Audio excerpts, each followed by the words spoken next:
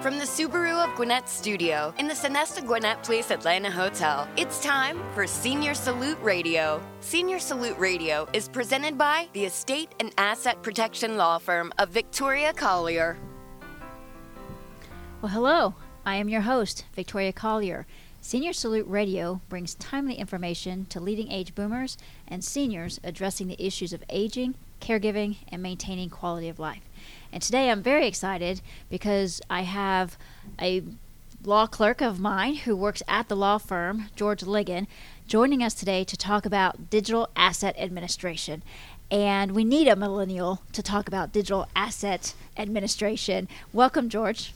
Thanks for having me. Absolutely. So I appreciate you taking time out from studying for the bar. You just graduated from University of Georgia Law School. That's right, I did. And so is your mind at a place where you can actually talk intelligently about anything? I will certainly do my best. All right. Well, this is not a topic that people talk about much, but yet it affects every single one of our lives, doesn't it? Almost everything is digital now, and the law has not caught up to what that means. Okay. Well, tell us even what digital means when we're using that term. Well, the problem is that no one knows what digital means in the legal terminology of what is a digital asset or an electronic asset. And so there's been a few attempts at defining this. Some of the dividing lines are, is it a communication or is it more like an actual tangible asset? You know, this is like money in a PayPal account versus just your email account. But when it comes to digital assets, there's so many different types of them and they're so fluid. You know, you go from airline miles is kind of the perfect example, is that what is an airline mile? And so you say you apply for a credit card, and let's just make an absurd number. You get 1 million airline miles when you apply. And once you've gotten those miles, what does that mean? Well, the IRS would say that those miles do not count as income. But if you redeem those miles for a ticket, then that's income. So now it's gone from a kind of a not an asset to an asset. So just a second. So I have Delta. I only fly Delta. And so I accumulate my Delta miles. And to me, what it means to me in a real world sense is if I accumulate enough, I get to take a free flight at some point. I can also donate those points to somebody else so they can take a free flight. But what I'm hearing you say first and foremost is that's a digital asset, is those points. That's right. And secondarily, it's not an asset from a tax perspective while it's just sitting there. Right. But if I use it for a ticket and I get a free ticket, that's considered income? Yes. How come I've never gotten a 1099 or anything from Delta? Probably because you're still doing a de minimis amount of redemptions each year. Okay. And for not just this, but for anything with the IRS, if it's under a few $100s worth a year, then they're $600. $600. They're not going to care. Okay. But if I did do more than that, I should be expecting to pay some income tax on that. Or you should be expecting a nice letter from the government saying you owe us more money. That's interesting. But what about, for example, let's stay with this as an example first, and let's take it through some areas. And that is, we've already talked about that I can accumulate them, I can use them, I can give them to others. What happens if I die? What happens to those digital assets called airline miles?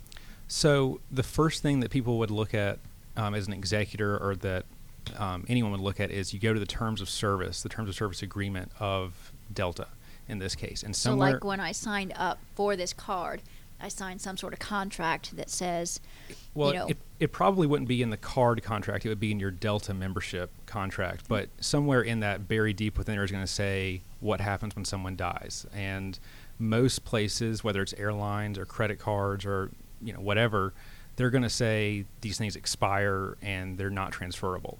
That said, some of them are transferable upon death, and some of them can be transferred upon death if they don't know that the person has died. And depending on which legal treatise you look at, some people would say that's fine and some people would say that's illegal.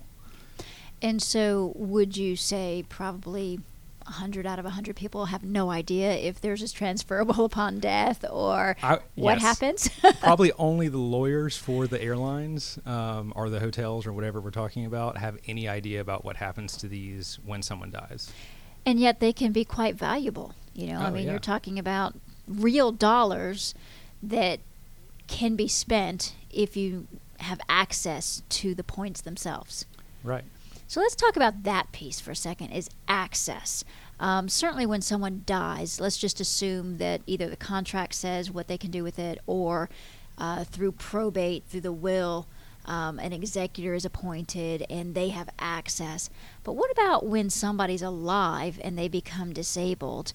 How does someone else have access to, number one, find out if they have any points or digital assets? And we're going to go beyond just the Delta miles here for a second, but just as our example, do they have any? Does it have value? Can they transfer them? When someone's alive but disabled and they themselves likely won't be using them anymore. Well, as I think you would tell any client that walks in our door, the first thing you do is have a financial power of attorney, and you need to have a good one. And under the current law, and I think most people have gone to this, is that any good financial power of attorney is going to have some provision in there talking about digital assets. And it's going to be a very vague definition for the exact reason we're talking about. No one really knows what this means. And last year, Georgia actually changed their power of attorney law, which included updating their statutory form for a power of attorney. Do you know if that actually has language in the power of attorney that deals with digital assets? It does, because that was done in conjunction with Georgia passing what is known as the Revised Uniform Fiduciary Access to Digital Assets Act. And that is a mouthful. But Georgia passed this in 2017, late 2017, and was actually a little late. There were about 40 other states that did it before Georgia. But this addresses fiduciary access to digital accounts and digital assets, and it divides it between kind of the agent while the person is alive but disabled, and then also the executor side once they're dead. And so if somebody is using the statutory form from Georgia, it addresses the basic overall general needs. But if somebody has a lot of value within their digital assets, and now let's broaden that list for a second. But before we broaden the list, if someone has a substantial amount of digital assets, what we do in our firm is we actually become very specific with those assets and having an asset list with passwords and all of that. Can you talk about the importance of why that is recommended versus just relying on the statutory general form? So under the Revised Act, the mouthful that I just said, the first place you look is to see if the person has already within the account made some designation. And in general, this is a designation for what happens after death, but they could, in theory, make a designation for what happens during disability, or to name a fiduciary as a secondary access point. If that's not done, and most people don't do that because most services don't offer that option, then the next step is that an agent, a duly authorized agent, could then request access. Of course, to request access, you have to know that this account exists, and that's a whole other problem, because without maintaining a list like we do in our statutory form where we say, here's all my accounts, where we have something that matters, an agent would never know to look. So having that list and specifically referring to them in the power of attorney actually makes that power of attorney more likely to be accepted by these agencies where people own and hold digital assets. Absolutely, because if it's not specifically mentioned, then they're going to have an argument that their terms of service agreement, which is the default rule, is going to take over. And at that point in time, they may not give access. And as lawyers say, we never want to rely on a default rule when we can create our own rules, right? Absolutely. Well, you are listening to Senior Salute Radio, presented by the Estate and Asset Protection Law Firm of Victoria Collier. And we are speaking with George Ligon, who is I would say a subject expert on the digital asset administration. Now, when people talk about digital assets, sometimes, the first word that comes to our mind now is like Bitcoin and things like that. But we're not talking about that specifically. Let's get into a list of what kinds of things does the everyday person, whether you're a millennial or whether you're a Gen Xer or even a baby boomer, and I know that in our firm, we see a lot of people who are in their 80s and 90s, the greatest generation still, who have these assets. So let's go through a list of these assets. Give some examples. So while there are certainly a lot of baby boomers or people older than that who have effectively no digital assets, they've just never adopted technology, most people would not realize how many assets their grandmother has. Their grandmother has an email account. So an email account. Like Gmail, or actually more likely AOL. Yes. And then on top of that, they may have a Facebook account. And then Facebook is, I mean, isn't it really the baby boomers who are the people on Facebook now? Because haven't the younger generations gone more over to, I don't know, Snapchat? So my younger sister tells me. Well, and you know why?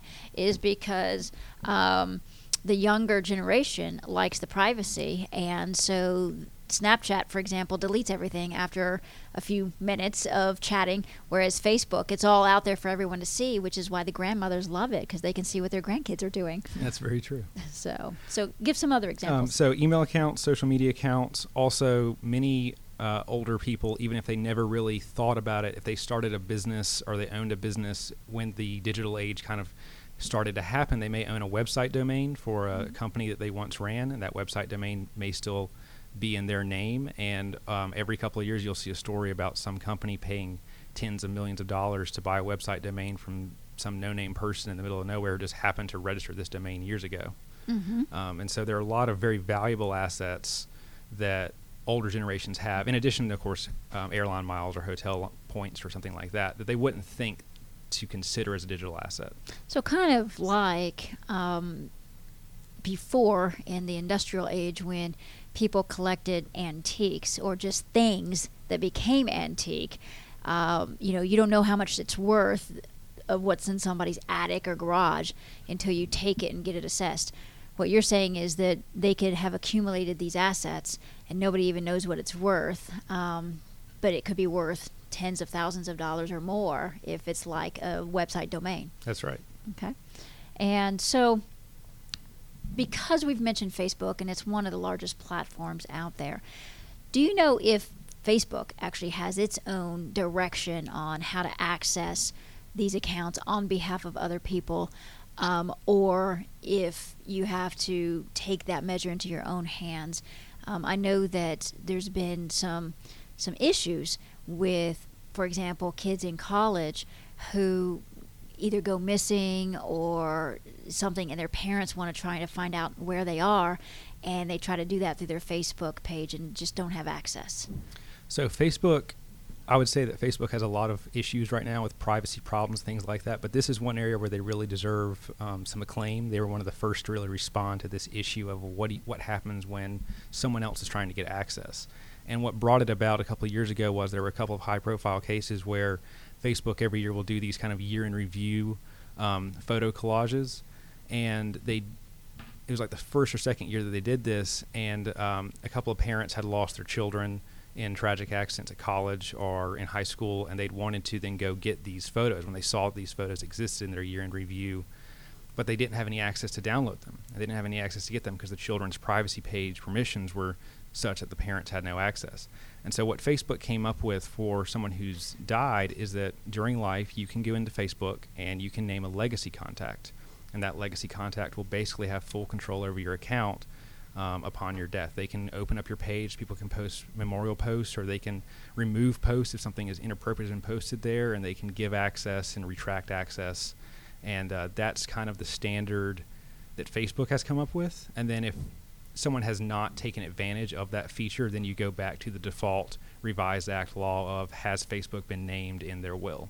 Okay, and that leads me to that next question, and that is, because we're talking about these as assets, should people be specifically devising these assets to a particular person to not just have access and control, but to actually own these assets when they die? In general, I would say yes, but you still have to run it with that terms of service problem of can someone else even own this, or is it more of just kind of a held in trust kind of idea? Something that some people are doing is naming a digital executor separate from the normal executor of the estate, which I think makes sense if you're dealing with someone where you're naming your spouse, and your spouse doesn't have much in the way of technical savvy to name a grandchild perhaps as your digital executor. But in terms of owning these assets, you really have to go back to, like with the Delta Airline miles, can you even transfer these upon death? You are listening to Senior Salute Radio, presented by the Estate and Asset Protection Law Firm, and we are listening to George Ligon discuss with us the challenges with digital asset administration when people become disabled or when they pass away. one of the challenges is not even knowing what a digital asset is. And we've been talking about emails, we've been talking about social media sites as our digital assets. But what about the digital assets that we have been hearing about lately, the Bitcoin and the alternative coins, the alternative to money? What's really the consequence if someone does not have knowledge or access to that kind of asset? Well, with Bitcoin specifically, and you're much more of an expert on Bitcoin than I am, but with Bitcoin, there's a public key and a private key, and the public key is basically your address, and that's how I know that I'm sending something to you. But for you to then access what I send, you have to have your private key to access it. It's like withdrawing from a bank. So kind of like I have an address with a house, and that's where you send it to my house, but nobody can get in the house unless they have a key. Right. Okay. But with Bitcoin, if you don't have that private key, you will never, ever get access to that currency, and it's effectively lost forever. And so if I invested in Bitcoin when it was, let's just say $2,000, and now today it's right around $8,000. So that's quite an increase. Depending on how much I purchased, I might have several hundred thousands of dollars. And so what you're saying is, if I don't give that private key to somebody or tell them where to find it when I die, that several $100,000 is just gone. It's not gone from the blockchain. The Bitcoin still exists, but no one's ever going to be able to touch it. So it's kind of like that money that goes into the state registry for unclaimed heirs, except that there's just never going to be an unclaimed heir because they don't have the key. Right. Okay. So can you give us some tips, George, as far as what people should do to protect their digital assets and so that they can give authority to others to access them when necessary? Right. Well, two of the things we've already mentioned. One is to make sure you've got updated power of attorney and updated will that specifically addresses the problem of digital assets and digital account administration. And along that line, before we go too further, what about if people have trust? Would that also be advisable? Because if we don't, then obviously we're talking about probate. It's a probate asset. And on most of these accounts, these assets, you can't name a transfer on death. You don't have joint owners on an email, right? So would a trust for those who want to avoid probate be recommended, for example, for this language to be in a trust instead of a will? It should still work in a trust, even though the Revised Act in Georgia does make that differentiation between an executor and basically every other type of fiduciary. A trustee is in that every other type of fiduciary category, and so there's no reason it shouldn't still work after death. Okay. So what are some other tips? So in addition to making sure you have updated documents that actually address this issue, you also should keep an updated list of your accounts. And I'm kind of a perfect example of this. I probably have an account with every major hotel chain, but I've only really got points with 2 or 3 hotel chains. So I probably don't need to list Best Western where I've stayed one time, but I should list Marriott and Hilton where I've stayed a lot of times because I actually have valuable points in there. But then in addition to saying, hey, I've got this account, I also need to say, here's my username, and if possible, here's my password. But then the password is a whole other problem. Passwords have to be updated every 60, 90 days, every year, depending on how that company handles their own internal privacy. And if I write down my password today, but I don't change it where I've written it down, whereas when I've changed it in reality, then that old password is now useless. And so one of the things that people will often recommend is to use these password account managers where you have this plug-in and it'll keep track of everything for you. And doing that is a good way to manage this. There is still some legal question about if that is actually a violation upon death of some of these terms of service agreements and these federal laws, but it's never been prosecuted and it's never been brought up. So it's an imperfect solution, but it seems to be the best solution at the moment. Okay.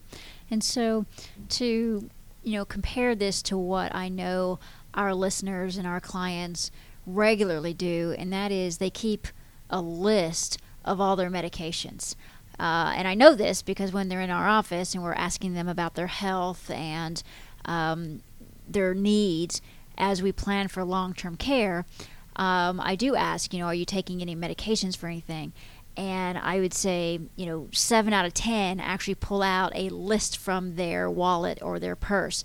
And so what I'm hearing is we should be just as detailed with our digital assets than we are with our healthcare prescription list. I actually think we need to be even more detailed, because with the healthcare prescription list, you still have a lot of very well-developed default law that will help doctors kind of know how to figure this out, or help a loved one know how to figure this out if you don't know exactly what's going on. But in the digital world, if you only know one of the 5 email accounts, or you know something like that, there's just no other way to ever find out. Excellent. Well, thank you, George. You are listening to Senior Salute Radio, presented by the Estate and Asset Protection Law Firm of Victoria L. Collier. And before we sign off, is there anything else that you'd like to share with our listeners? I would just say that if you've not looked at your documents in a long time, of course, everyone should look at their documents every couple of years, or if there's been a major life change. But we live in a digital age, and if your documents do not address digital assets, you are doing a disservice to your family to not update those documents and make sure that's addressed. And I would go one step further, and I'd say, in the legal profession, that there's many, many lawyers that are not keeping up with the digital age either, and they're still using the same standard forms they were using 20 years ago. And the reason I know that is because I see them almost daily with clients who come in to update their documents. And even if they just did new documents a year ago, I'm still seeing just stale, outdated forms based on the age that we live in today. So I would say that if you've done your estate plan in the recent past and it hasn't addressed these issues, then use more cutting-edge lawyers that are abreast of the situation. Absolutely. So, great. Well, our website at the Estate and Asset Protection Law Firm is www.elderlawgeorgia.com. That's elderlawgeorgia.com. And you can reach us by calling 470-235-7848. That's 470-235-7848. You have been listening to Senior Salute, which is a bi-monthly show bringing timely information for leading age boomers, and is available 24/7 online by visiting businessradiox.com. And I want to thank our listeners. We salute you.